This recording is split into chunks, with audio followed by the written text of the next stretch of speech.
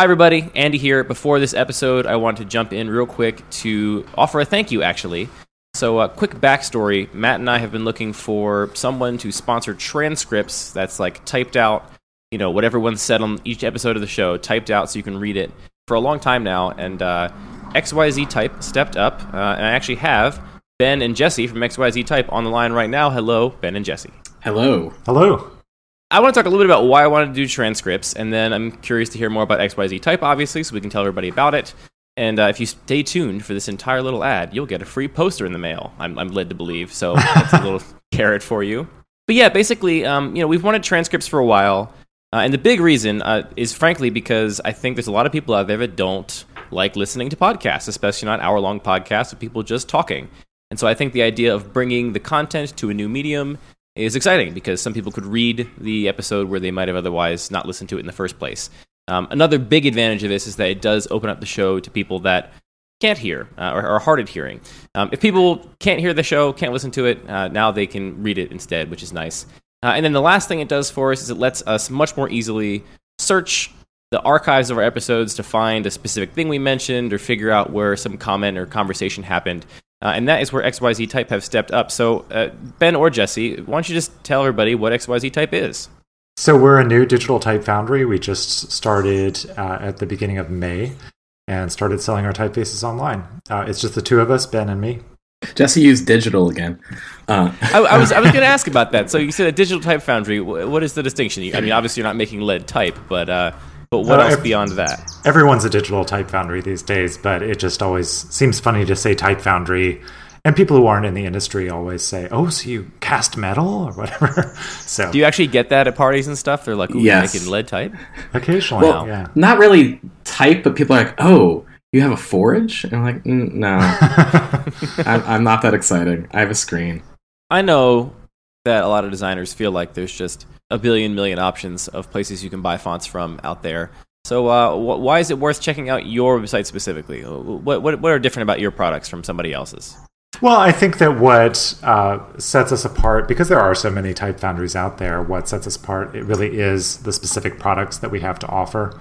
So in terms of licensing, I guess one thing that does make us different or stand out is if you buy a desktop font, it includes an ebook license for whatever you want to do. If you were printing a book, you could buy one copy of the typeface, design the book, send it to the printer. We don't think it's any different than an ebook these days. So an ebook license is included in the desktop license. Our web font license is permanent, so you buy it once for your site. We have something a little different, I think, than most people for their web fonts. Our base web font license, we kind of realized that people have small sites, portfolio sites, maybe you want export for your wedding website. So we have a really small, low-traffic, cheap web font license for small personal sites. And then, of course, if you are CNN and decide to use export for something, we have a license for you. But we try and cover a broad range of usages, so you don't have to pay more than you need to pay. Check out xyztype.com to see their current offerings. Can you give us a hint at what's coming down the line? What are some of the things you have in the works right now? So we've already released Aglet Slab that I designed, and over the past few weeks I've been really buckling down and working on the Aglet Sans companion to that. And that's been an interesting process, just figuring out what Aglet Sans wants to be without just lopping off the serifs of Aglet Slab and letting it have its own voice.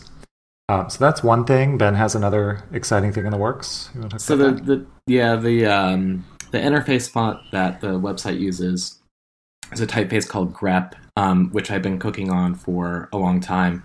It initially started as a pitch for an online payment services company. So it was part of a pitch that didn't make it. And so that's getting fleshed out, and that's a screen font designed for small sizes and user interfaces. And of course we have a geometric sans as well, because every foundry has to have their geometric sans. Yeah. But that's another What's going to be quirky about yours?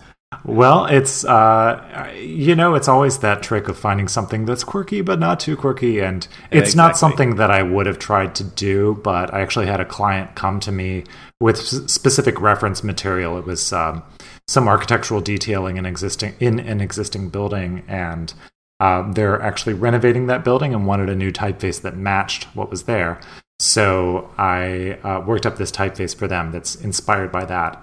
If you go to our website, xyztype.com, we have free trials of all our faces. It's a limited character set, but it's there for you. If you're a student and you need something for a poster project, it's got most of what you need.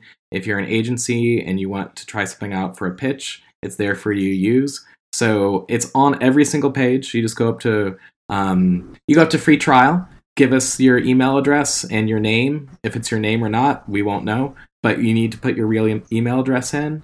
We'd appreciate it if you click on subscribing to our newsletter. We don't send them very often, but you'll find out when our new fonts come out. And then you'll get a link to our entire collection as free trial fonts. It's a really great thing to offer. Yeah. Well, I think it's no secret in the industry that people often do borrow a font from someone to try it out in a pitch or something, and we're aware of that. So we'd rather take the friction away and give you a legal way to use our fonts to sell it to the client, so that we can hopefully get you on the hook to actually buy it. So I heard mention of a free poster for people if they emailed a secret code to the correct secret address. Do you want to spoil that now? You make it sound more secret than it actually is. If you email your address to poster@xyztype.com. And the secret password, which is poster. Poster. We were going to mail you a poster, so the secret code word is poster.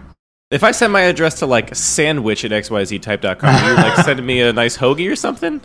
You can try it and see. I don't know what'll happen, actually. So if you want to find us on Twitter, we're XYZ_type. The same on Instagram. And then on Facebook, it's XYZ type, one word. What more could you ask for? Free trials of all of their families, sensible licensing, and even a free poster. So visit xyztype.com, check out their offerings today, and get that sweet free stuff. Ben, Jesse, thank you both so much. I could not be more excited to finally be bringing transcripts to the show, and I can't think of a better partner than XYZ Type.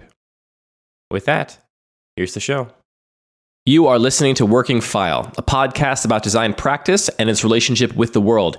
My name is Andy Mangold. And I'm Matt McInerney. On this episode, we're joined by Kara Haupt and Lola Landekich to answer your questions. Apologies to the thousands and thousands of questions we won't get to.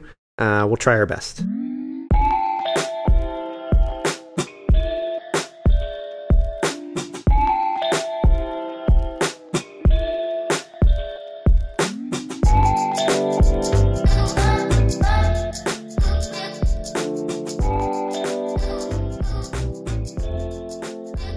How's everyone doing tonight? Lola and Kara, thank you for joining us. Pleasure to be here, as always. Yeah, so happy to be here. Matt, you said you're getting over a little bit of illness. Yeah, but I was going to try to trick everybody into thinking I wasn't sick. So if you didn't catch it, then I'm not sick. Who cares? I don't think you got any extra weird frogginess in your voice. I think you're totally normal. Perfect. This is a very special episode. By very special, I mean just different than other episodes. But if I say special, I'll get you excited about it. Which is that we're answering listener questions this episode. So we spent the past week polling people on Twitter and through other formats for various questions they might have for us to answer. And we're going to just do that, and we'll dive right in. We got thousands and thousands of questions, and I think we'll pick the top 1% of questions to answer. We didn't get, I would say, not an overwhelming number of questions, but the questions we did get I thought were very thoughtful, which I appreciated. And, I think maybe we haven't done a Q&A episode before. Maybe people didn't know what to expect. Maybe once they hear us answering questions, it'll dawn on them, oh, that could be my question. And they'll have all kinds of questions for us to do. But I think that's just a reflection of our audience. Very few people listen to us, but we really like the people that do. Is that fair? Quality over quantity. That's the number one way to monetize content these days, right? You don't have That's to worry how you about sell to sponsors. Be like, there are at least 2 people who listen, but they really like Casper mattresses. What do you think, Casper? Yeah. How would you like to reach the 2 most very genuinely kind people, very nice listeners that we have? Let's just dive right in. And I'm not going to direct these at anybody, so if you feel like you have something to say, just pipe up and say a thing. We're going to start off with a nice, easy one. Well, not easy, a short one, I will say. This comes to us from Christina Allen on Twitter. Thank you, Christina Allen, at Christina Allen. And she says, on a team, what do you look for in a leader/design director? What is the most helpful thing they have done to help your team succeed? Well, I'll answer what I think what I think the best thing is. I think the best kind of leader in that sense is someone who kind of keeps things moving forward, is efficient about kind of like making sure everyone is on task and on schedule, but doesn't kind of reveal the stresses and like any sort of disasters and kind of disturb the surface, if that makes sense. Like a shock absorber. Yeah, like basically like they don't tell you every anxiety the client has ever had if it's kind of a leader or project manager role. But they make sure you get things done on time. They're not kind of frantically running in the room and be like, oh my God, guess what just happened? We have to change everything. Somewhere in there. I appreciate that kind of thing. Or at least that's what I try to do myself if I'm in that position.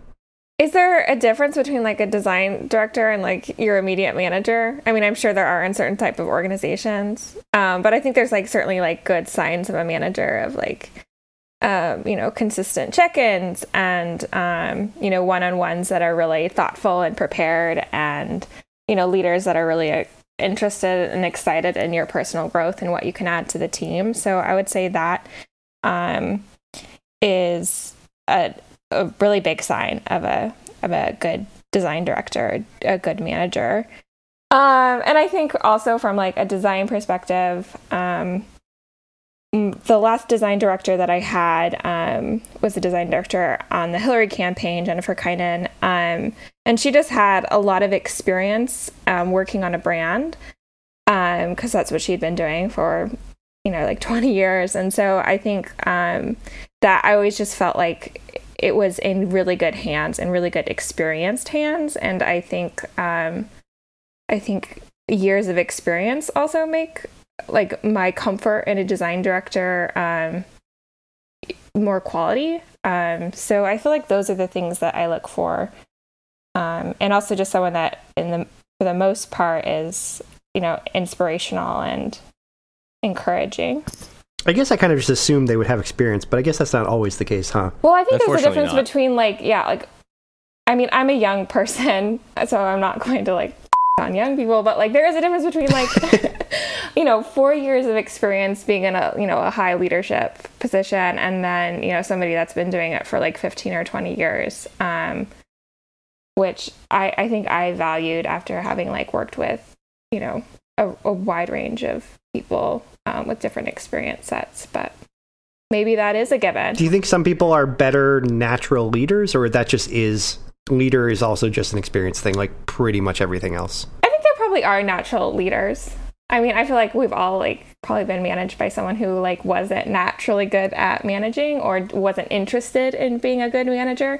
And I think that, I don't know if that's a natural inclination as it is like a natural enjoyment of something or an interest in something. So I think that makes a difference. Yeah. And, I would agree based on, Matt's comments and Kara's comments.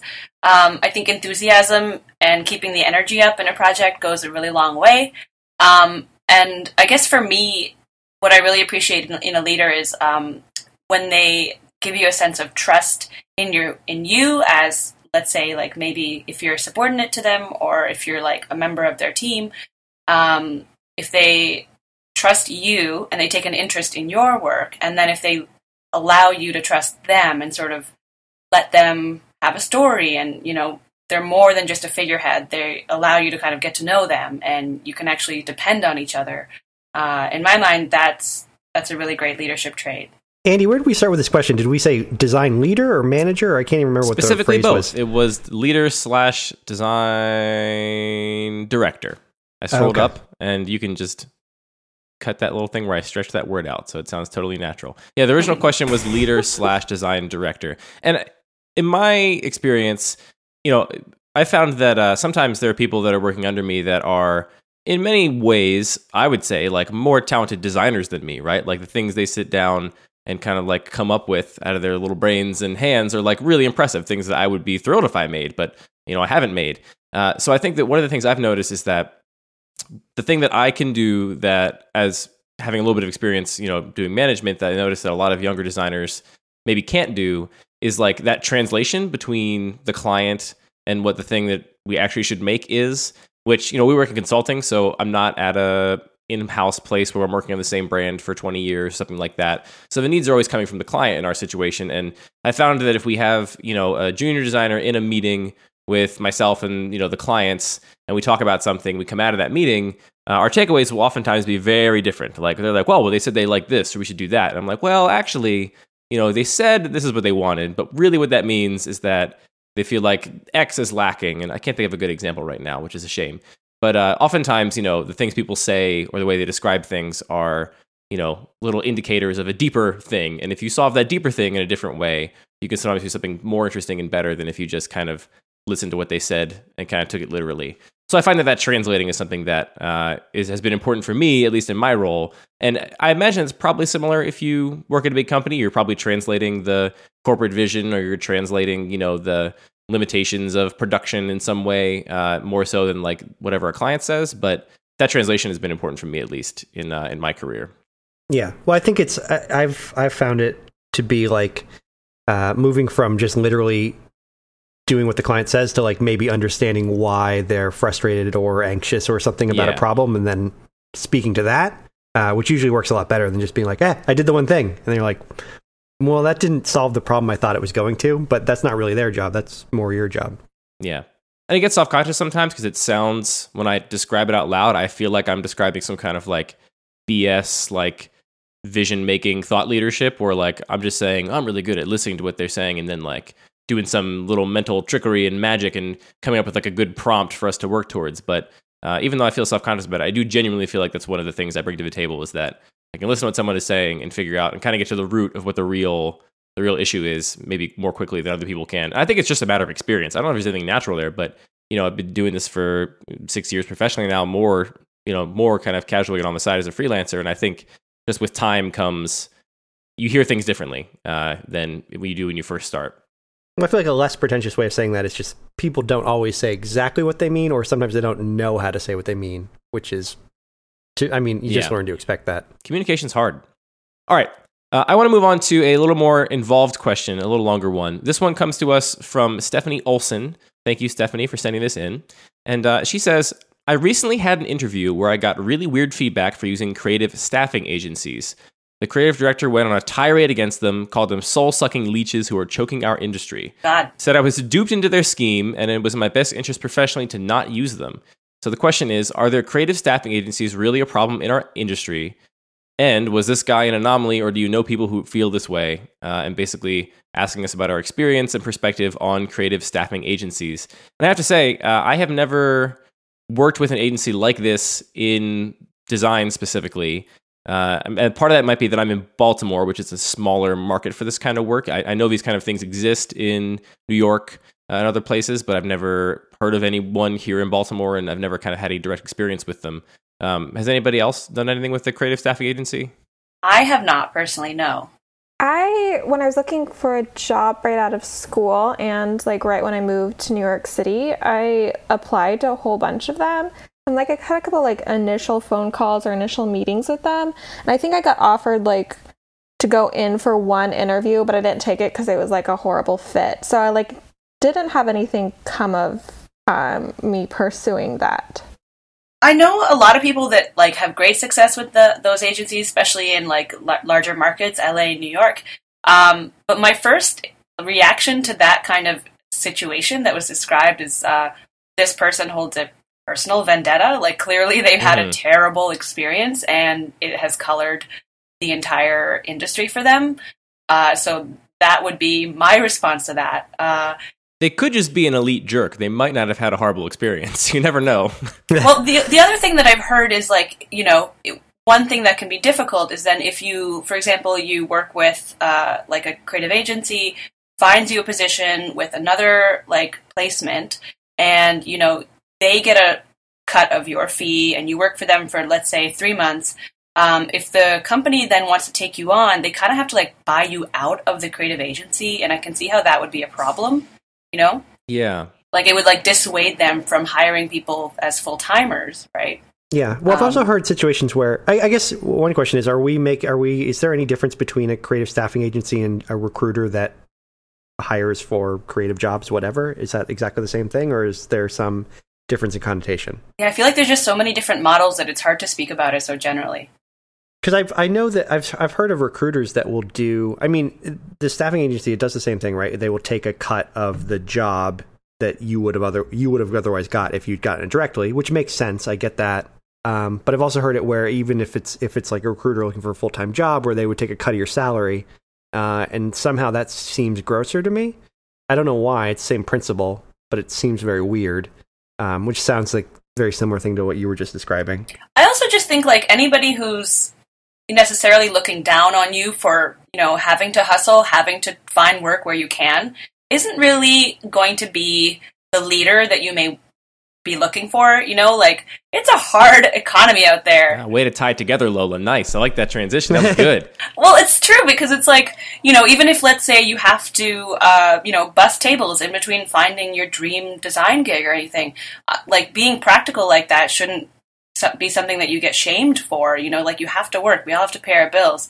So for creative agencies, the best way you can do that, why not? Like, you're not trying to devalue anything. You're trying to work. Yeah. Yeah, I actually feel really strongly about that. I the more I've learned about how people get work and find work and whatever, like, I've never met anybody who hasn't at some point struggled with trying to pay the bills, whether they run an agency or they're doing freelance work or whatever. Even like really prestigious places have struggled with that. So it just, it makes me feel better about life, because I'm like, I'm always worried about that kind of stuff. Like, where does the next job come from?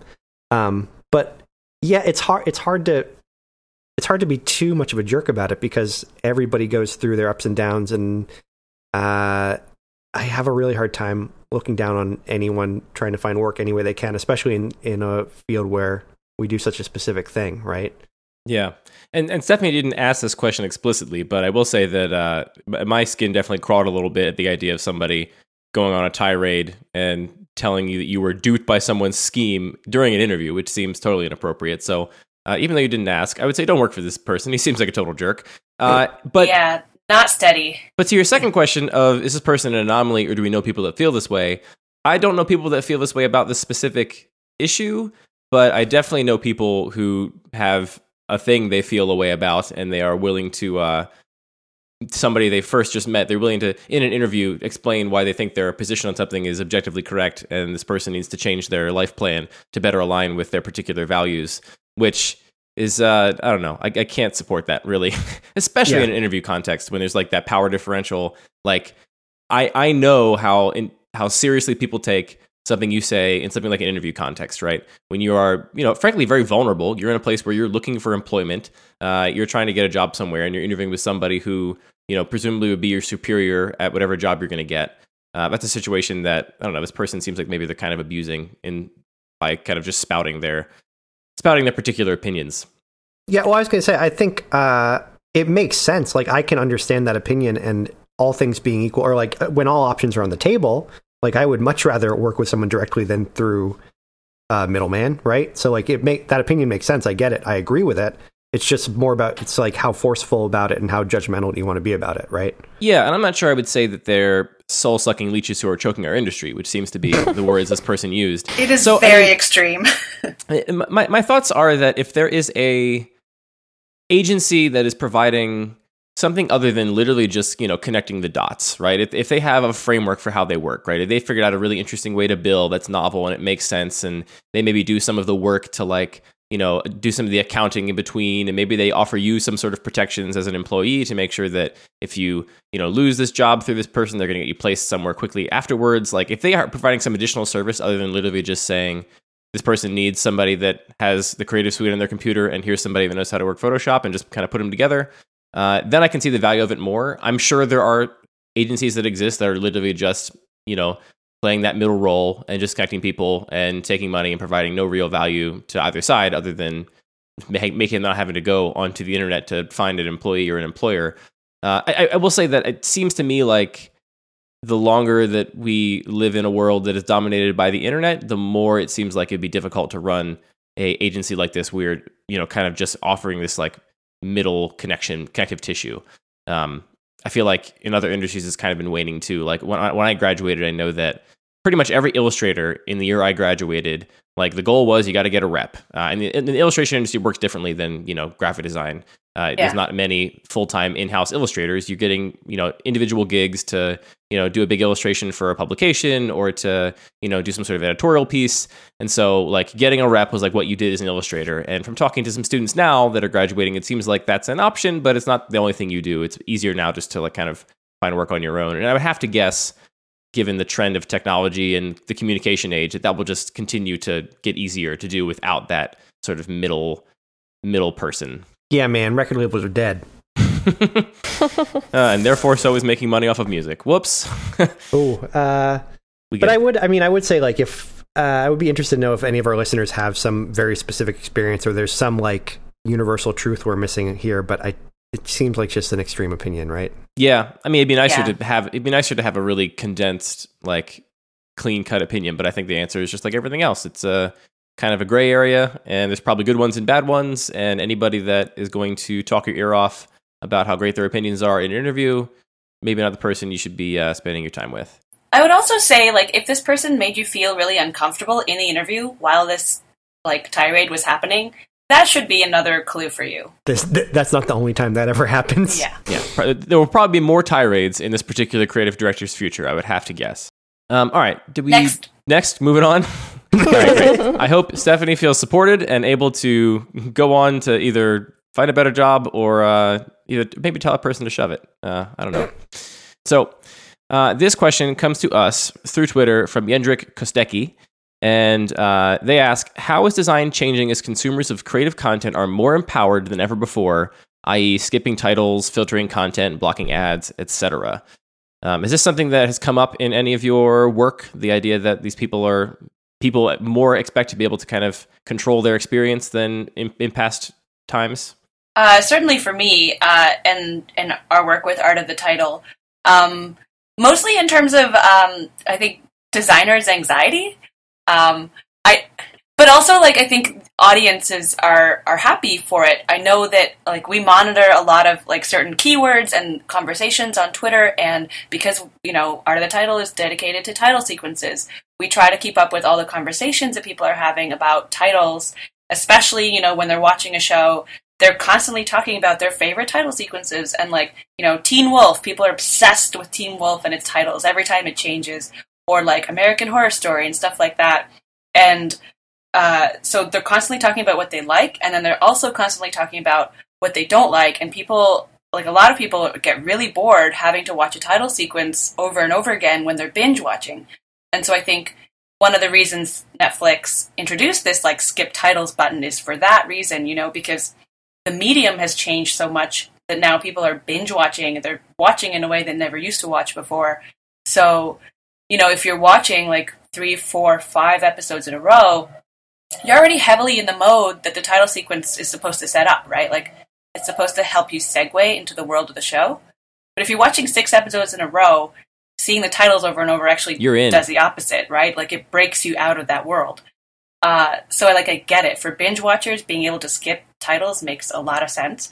But then people who don't binge watch, watch an episode or 2, they're probably not looking to skip anything. So, like, the button isn't really going to, like, encourage this kind of behavior, I don't think. Like, they need that segue that the titles provide. If you're sitting down after a long day at work and you just want to watch one episode of Buffy, as I do, like, you want to watch that title sequence, But one thing that, like, title designers have been talking to us about is that, like, it makes them really anxious because we're in this, what people call, like a golden era of title design, because it's a golden era of TV, right?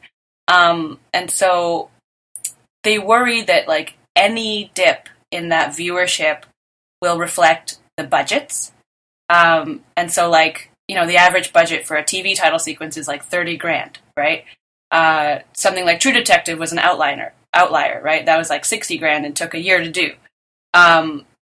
So they're afraid, like, a lot of designers are a little anxious that, like, any dip in viewership of people watching titles will amount to, like, networks and stuff dropping the budgets into that, and so they'll get less work.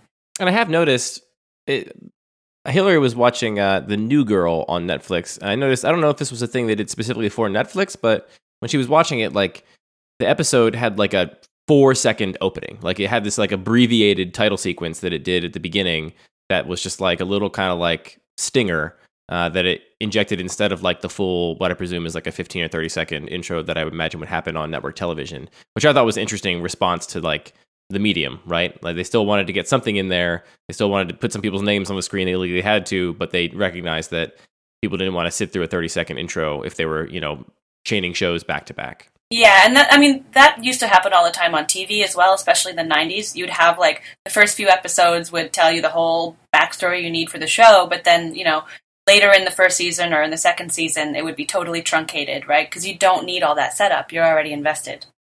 This is something I think about more abstractly in the sense that the arc of most things tends to be, at least in, like, the modern, like, era of communication, tends to be you go from less control to greater control, right? I think about the web design trends from 10 years ago when, people had intro pages and Flash websites, and like a website was something you kind of sat down and it was just like, 20 seconds of something would happen before you could click on a link. Oh, it's such a beautiful time. It's funny. There are some appealing things about it. I get the nostalgia. But, over time, I think people have realized that in almost every case, if you have the technical ability to, it's better for consumers and therefore better for creators to just give people the choice to experience the thing however they want to experience it.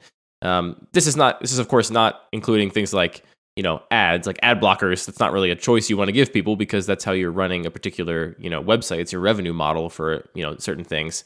But in general, I think that the more control you give people, the better. And it actually just makes our jobs harder, right? As designers in a lot of, like, as product designers or whatever, it makes our jobs more difficult because you're not just saying, well, people are going to do this. This is the one thing they're going to do. And we're going to kind of lead them on this golden path. And that's the only way to do it.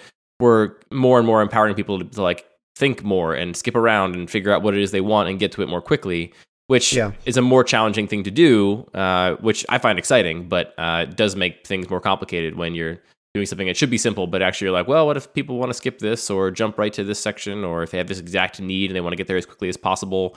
And it kind of, in some ways, like is the source of all of the whole industry of product design, right? The whole wireframe thing is because we're giving people choices, and that's extrapolated out to all different parts of the industry.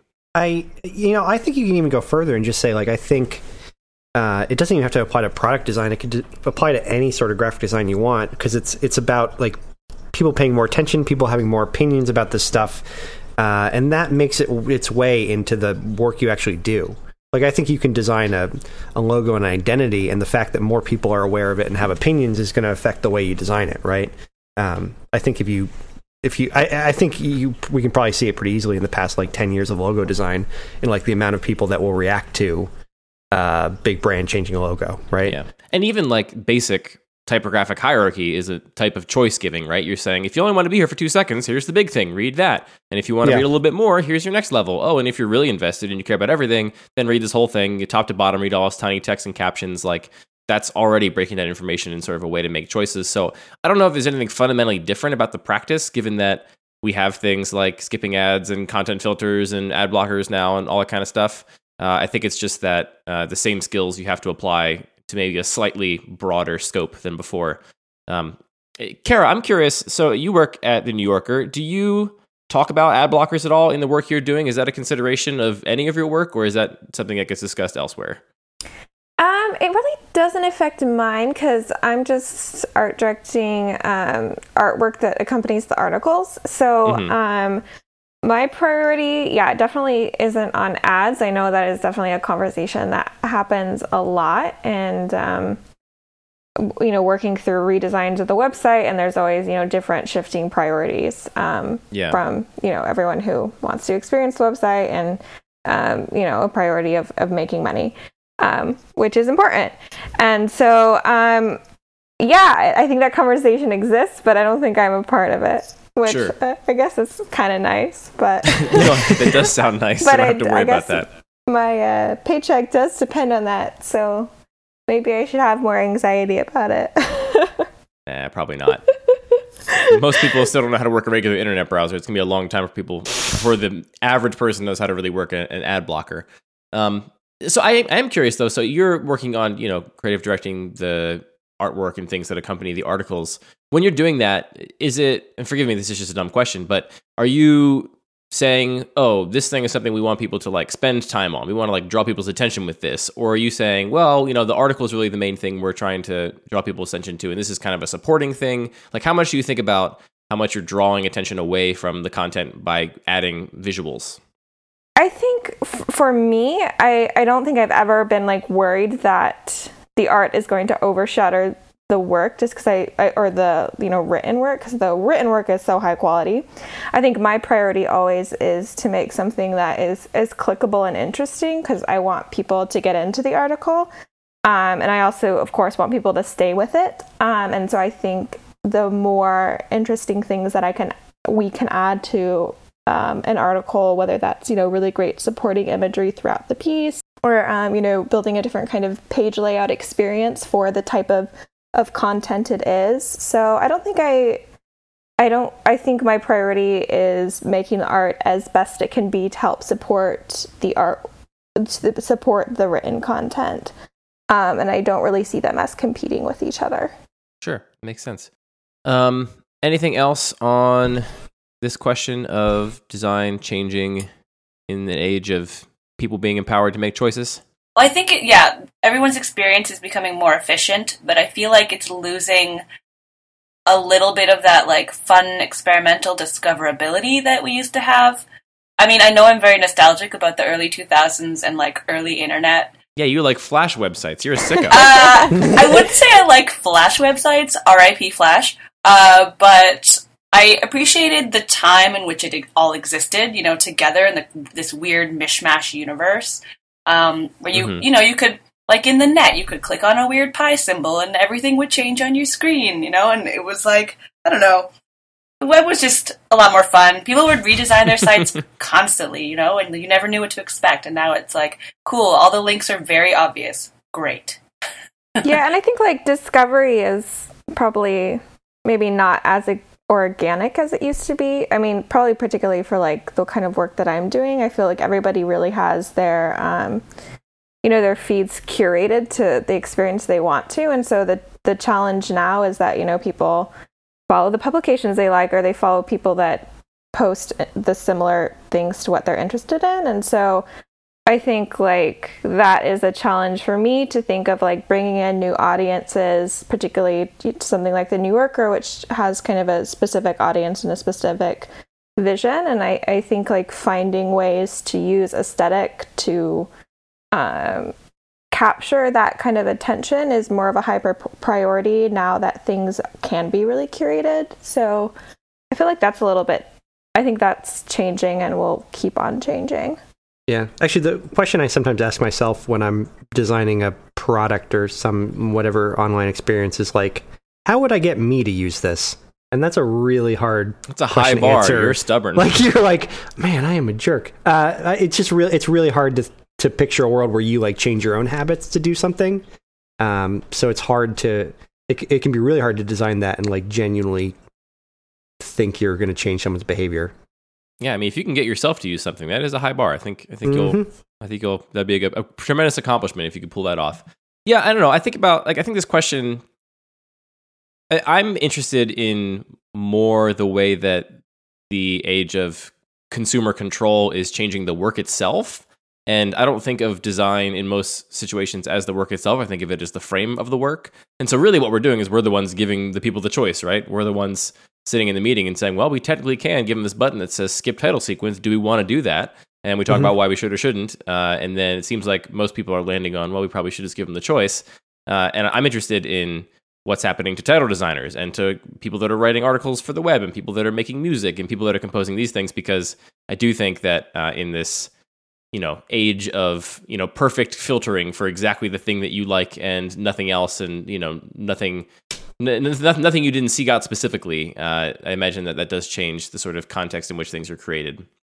I do wonder if we like create this kind of spiraling effect though of like, we as designers know people only read a certain amount, so we're going to only show a certain amount, and then you start writing for that, and then people have even less attention span, and then so on and so forth down the rabbit hole until we are where we are now and everything's a nightmare. But well, yeah, I mean, this touches on a little bit like the whole designing for choice giving people like the choice to like see things or not. If people know something is an ad, they oftentimes will kind of reject it out of hand because it's not an ad. And I think one serious problem we have right now with a lot of websites, Facebook, is that they conceal what things that are actually ads and make them look like, oh, they're just like fun posts that you can like check out. And they have no editorial voice there. It's just whoever pays for those things. And it's a great way to disseminate a lot of bad information if you want to, because you just put it in a like misleadingly photoshopped, viral meme on Facebook, and then it kind of gets absorbed through things. That feels like a diversion, though. But even not just how real content is displayed. Like think of just in a very short period of time, like the difference between seeing like a card or like a summary post on Facebook and Twitter versus seeing like an article in Google Reader. Like just the experience of subscribing to something. Talk about nostalgia. R.I.P. Google Reader. Jeez. Like where you actually see an article versus you just see like the card on Twitter and you're like, oh, it has a headline, has a little image, and then maybe I don't even read it. Maybe that's what I see. And then maybe I go to lunch and talk about this article I read, even though I just saw the Twitter card for it. That's a thing people do. All right. Let's move on. I think I have one like other question left, and then there's one kind of question that a couple people got at from different angles that I want to kind of finish on. So let's do this other question first. This question comes to us from Stefan in Serbia. I don't know how to pronounce your last name, Stefan. Again, I'm very sorry. He asks, I was wondering what your opinion is on the influence of classical graphic design education on today's interface designers. When I say education, I don't mean only art school. I mean anyone who knows their graphic design history and fundamentals. I'm noticing that more often than not, talented young UI designers of today don't pay much mind to it. When someone mentions a grid, their first association is a CSS framework. Without this knowledge, are they missing out on anything?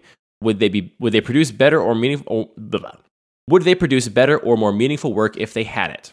On the other hand, are they perhaps better off without the burden of graphic design's legacy and its limitations, going headfirst into designing for screens? So that's the question that comes to us from Stefan. Who's got thoughts? I think it's a really nice, like, rosy, naive notion to think that you are outside of the framework. Mm-hmm. You are never outside of that framework. You, by using these tools, like all of the things you're designing on, right? This computer, the actual, like, tools that you're using, the software, everything that you're using has been created by someone, designed by someone, with a specific intent. And so, like, you're never outside of the history of graphic design. Like, you are living and breathing it, especially if you're a designer. Not just because maybe you don't know who, like, Joseph Müller-Brockmann is. It doesn't, maybe you can't name all the Swiss men, but, like, you're still working within what they created, right? So, like, there's no way you can get out of it. And there's actually no way. I was talking about this with someone the other day, and I don't know, I think, Andy, you and I have talked about this, but it's like, how do you create graphic design without, like, working within the legacy of existing graphic design? Like, all we know of design is what has been taught to us. The legends that we know, the heroes that we have, are the language that we have to make this work. Yeah, I think that's a great point, especially what you said about tools. I think people take for granted that, if you just open InDesign, the number of things that are assumed about what you're doing and that happen for you essentially automatically that, otherwise would have had to happen manually, or, you're just basically, the tool itself is an extension of the culture and of the history, which is a really, really relevant point to kind of reiterate. But yeah, no, I agree. I agree completely. And I don't think you can operate outside of that history. And yes, maybe you don't know the details of this special poster that was designed for this symphony hall by this white man or whatever.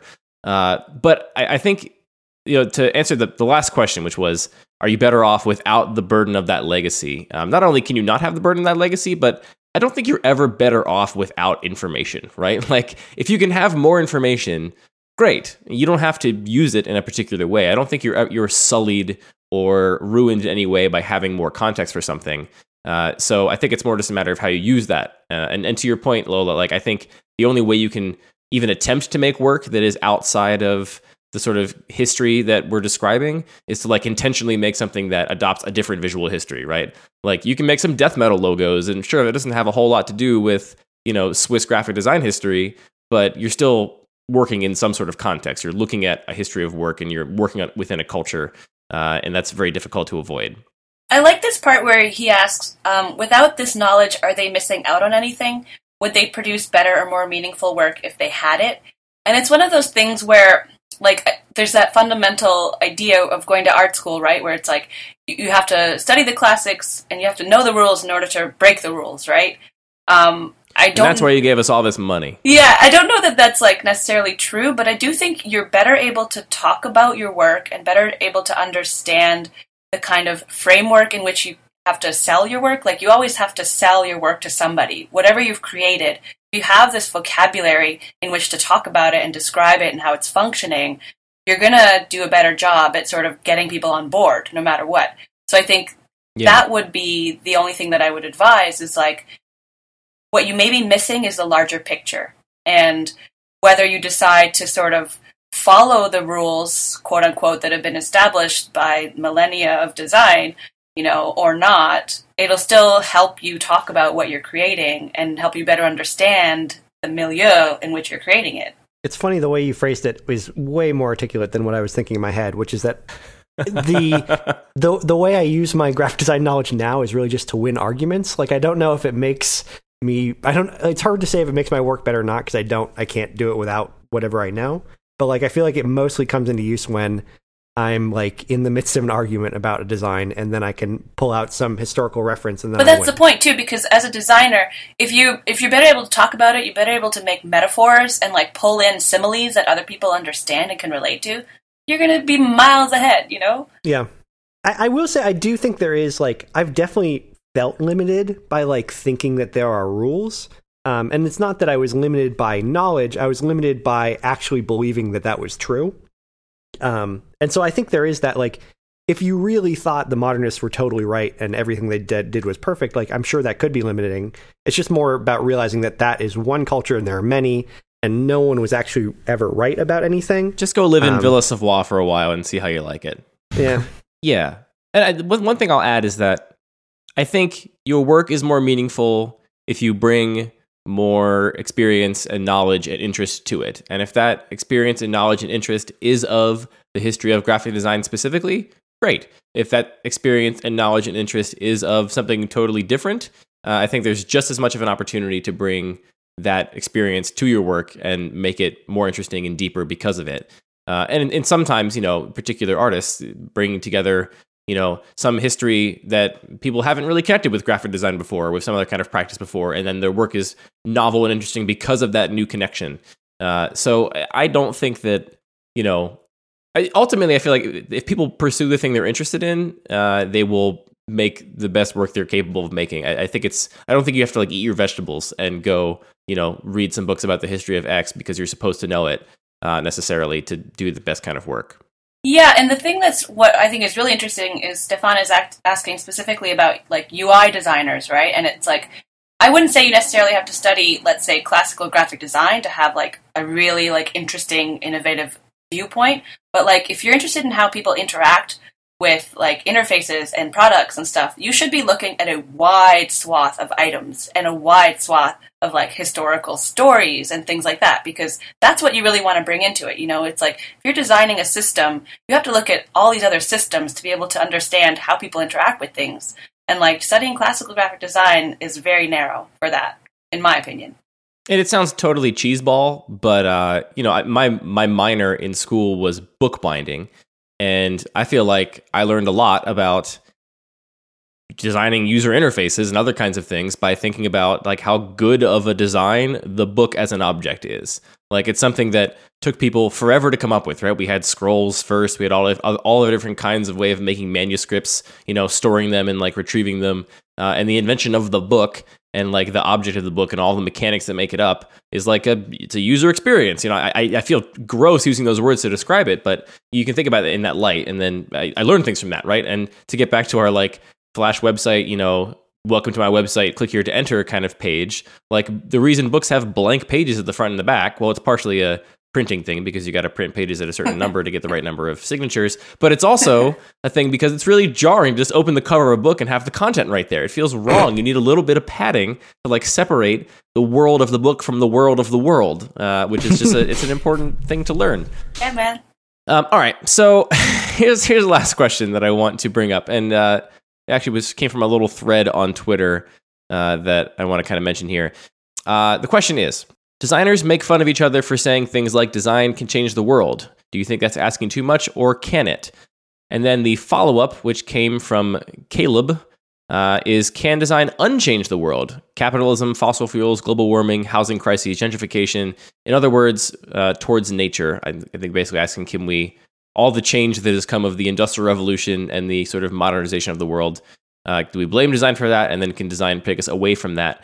And I want to strive as much as possible to have a somewhat serious conversation about this question, because I imagine that maybe other people, when they saw this tweet, might have rolled their eyes a little bit, right? Like the design can change the world thing. Is that cringeworthy, right? Well, I think we're old enough now to be a little jaded about what we do, right? So yeah. Oh yeah. I was born jaded. So yeah, for sure. But like, when we initially got into this, I think for all of us and for everybody that gets into this, there's a sliver of that notion of how powerful it is and how glorious it can be, And so I think we have to remember that, like, we were those people at one point that was like, yeah, design can change the world. Oh yeah, I have to remind myself that, like, the things that bother me the most are just things I used to do. That's all it is. Yeah, for sure. 100%. So that kid that says design can change the world and I'm going to make a poster to do it, I'm only annoyed because I did the exact same thing when I was his age. But that kind of thing has happened. Like, it's not unheard of. Oh yeah. That's why I tried to do it in the first place, because you saw an example of it working and you're like, oh, this is the greatest thing. I'm going to do exactly that. So yeah, I mean, I think we agree there are examples, practical examples where you can say, design, graphic design, this visual language we work in has had a measured effect on the course of history. And I think people like to gravitate around that, mostly because of insecurity, right? We don't want to think that the work we're doing is selfish and for ourselves because we just happen to like it. We want to think that what we're doing is going to have some greater impact on the world around us, and there's some comfort in that thought. And the reason I think it's eye-rolly, and maybe particularly eye-rolly right now, is because there's a lot of things wrong with the world, and most of them, the vast, vast, vast majority of them, are not addressed by anything that resembles design or graphic design. And so the idea that you'd be insisting that this thing could change the world, it's like, yeah, sure, but when you say it a lot, it seems to imply that your main goal is to change the world, and if that is the case, maybe get a different job, because that's not what this thing does primarily. This thing mostly sells stuff to people. That's what this whole industry is kind of built on. And if you are going to try and pretend that that's not what you're doing because you have some insecurity about your kind of your legacy, the footprint you leave behind, I don't think that hiding behind examples of design changing the world is a justifiable position. Well, we're also using it every time that phrase gets used. It's with a positive connotation, or like the connotation that it's changing the world for the better. Like, of course, design changes the world. Like, it happens all the time, and it can be in any direction you want it to be, right? Like, it can change the world in that, like, advertising is a huge industry. People are buying so much more stuff. Look at Apple products. Like, yeah, it's changing the world. Like, what direction do you want to push it in? Apple's doing a great job of selling iPods or selling iPhones or whatever, right? Yeah, design is changing the world every day. Well, I think there's like an interesting part of Caleb's question, that this idea of like the answer to all of these problems that design or the Industrial Revolution created is like returning to this idea of nature. And I think that is, I don't think that's possible, but I also think it's like putting a really small imagination on what technology actually could do and could achieve, as far as like taking away a lot of human suffering, or removing unpleasant work, those types of things. And so I think the design, like as you said, like can change the world for the best or for the worst. But I think if it can, and I think it can change the world for the better, I think like putting it in the framework of trying to return to this kind of natural, quote unquote, natural way of living through the world, I think is a really small-minded way to think of it. So yeah, I think technology actually has a lot of capacity for good and for so much bad, but I don't think returning to nature is the answer. Yeah, and I'll go a step further and say that I don't think it's just small-minded. I think in a lot of places that kind of approach is a little bit destructive, to think that there was a time where things were better and now things are bad and we need to return to that time. Like rolling back capitalism and burning of fossil fuels and global warming, like that's not only not possible, but there were such enormous problems for people before all those things happened that you can't even make the argument that it was, net better back then necessarily. The only thing I can maybe think about is if you could roll back and say, hey, maybe don't build the atomic bomb. That might just be better. But that seems like an extreme example. The thing I keep coming back to is that I think the other reason I kind of get a little jaded about this stuff is that in no example is design the motivating force, right? Design is a tool used by the motivating forces that are actually changing the world. And things like capitalism is a motivating tool that has had a profound impact on the world, and it has used design as a very, very excellent tool in order to execute its vision across all of humankind, or as much of humankind as it's reached. And so I think a lot of times, the idea that we are making things to change the world, we are, but design is oftentimes not the one that's pointing that arrow, right? We're just making the arrow fly straight and hopefully hit its target, but we don't get to choose what that target is in a lot of situations. And you can make the case when you look at things like Emily Pilliton and Architecture for Humanity and those kind of or projects that specifically take design approach and bring it to some kind of issue of social good. That's an example of that kind of working. But even there, I think in a lot of situations, what they're basically doing is they're bringing the trappings of what capitalism has decided is a solution to people that previously couldn't afford it. And I would argue it's not necessarily solving the problem as much as it is continuing to proliferate whatever system is currently in power. Yeah, it's about pointing the money, the resources, the effort, like whatever you pointed at. I think design does a really good job of executing. It's really hard to get yourself in the position where you're pointing those resources in whatever direction, right? It's not always for good, whatever that means. Yeah, I mean, a perfect example is like all of marketing, obviously, all of advertising is trying to get you to basically feel a need for something you don't otherwise have a need for, so you spend your money on it. And, in the world of product design and, UX and stuff like that, we have all these dark patterns that, trick you into tapping on that button that gives location access to the app so they can track all the stuff about you and have all this information and, turn you into a little like data point on their graph. There's all kinds of examples of people using design to make the world worse because that's the sort of motivation of the people that are employing those designers. And I think it's a different conversation for a different day as to whether or not it is ethical to do your job of sharpening that arrow and making it fly straight when the target is one that you don't politically agree with.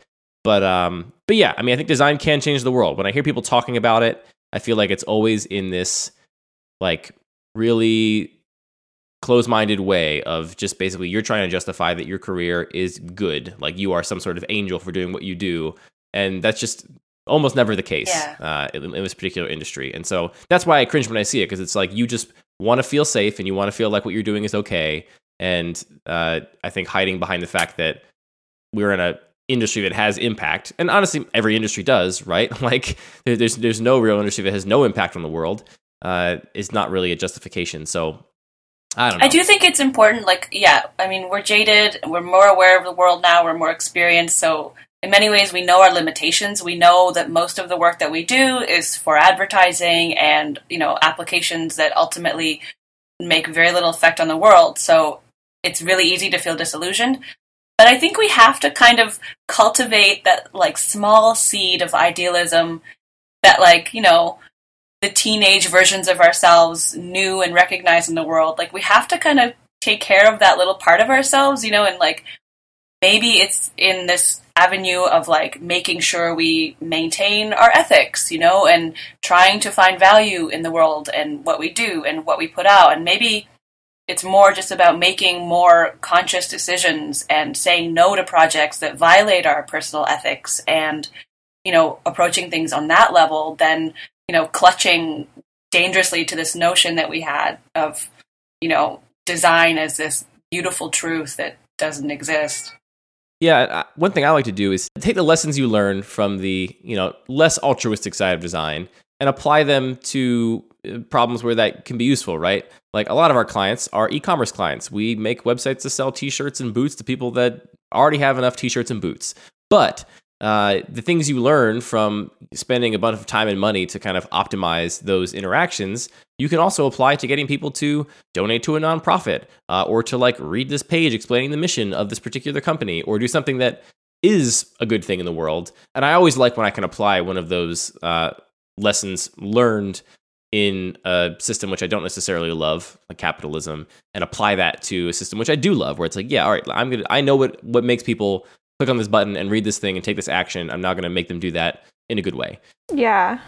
I feel like I've been thinking about it a lot lately because, like, I mean, I worked on a very big project that was trying to save the world, and I was a designer. And to crushing defeat. Yeah. And I think throughout it, I knew that it didn't rest solely on me, and it didn't rest solely on my team, but I also knew that the stakes are very high. So it was, our responsibility to be really good at what we did. And like, I'm not working on politics right now, but I'm planning on it for 2020. But I'm reading this like marketing book right now, and I went on a date the other day, and this guy made fun of me for reading a pop psychology book, but I was like, whatever, I don't care. But I've been like reading this marketing book like through the lens of like political persuasion, and so like as you said, Andy, like kind of taking these not evil methods, but like just methods of persuasion and methods of getting people to do things, and if you can take those tactics and you can apply it to something like getting people to vote or getting people to think or be excited about somebody. And I think that can change the world, because it certainly did 6 months ago. So yeah, there's a lot of layers to that. Exactly. question. Yeah, you just kind of have to funnel it into something that like aligns with your values and your ethics and what you want to see in the world. Exactly. To Caleb's question, I think if you really want to unchange the world in the ways in which you're describing, the thing you need to do is figure out how to change the motivations, or at least work for people that have different motivations, because I don't think that design is going to turn anything around. Design may help us do things more efficiently and quickly once we do get things turned around. Here's hoping. But yeah, I think it's important to realize in most contexts, design is a tool. It is a means, not a mission. Exactly. So we don't have a last thoughts really, because this was a Q&A, but Lola, Kara, do you have anything you'd like to promote? No, I don't think so. I don't want to sell anything to anyone at this moment. There you go. Exactly. Hey, thank you both. This was great. I thought this was a great episode. Yeah, thank you so much. This Thanks, was fun. guys. Thanks, Matt and Andy. Thanks for having us.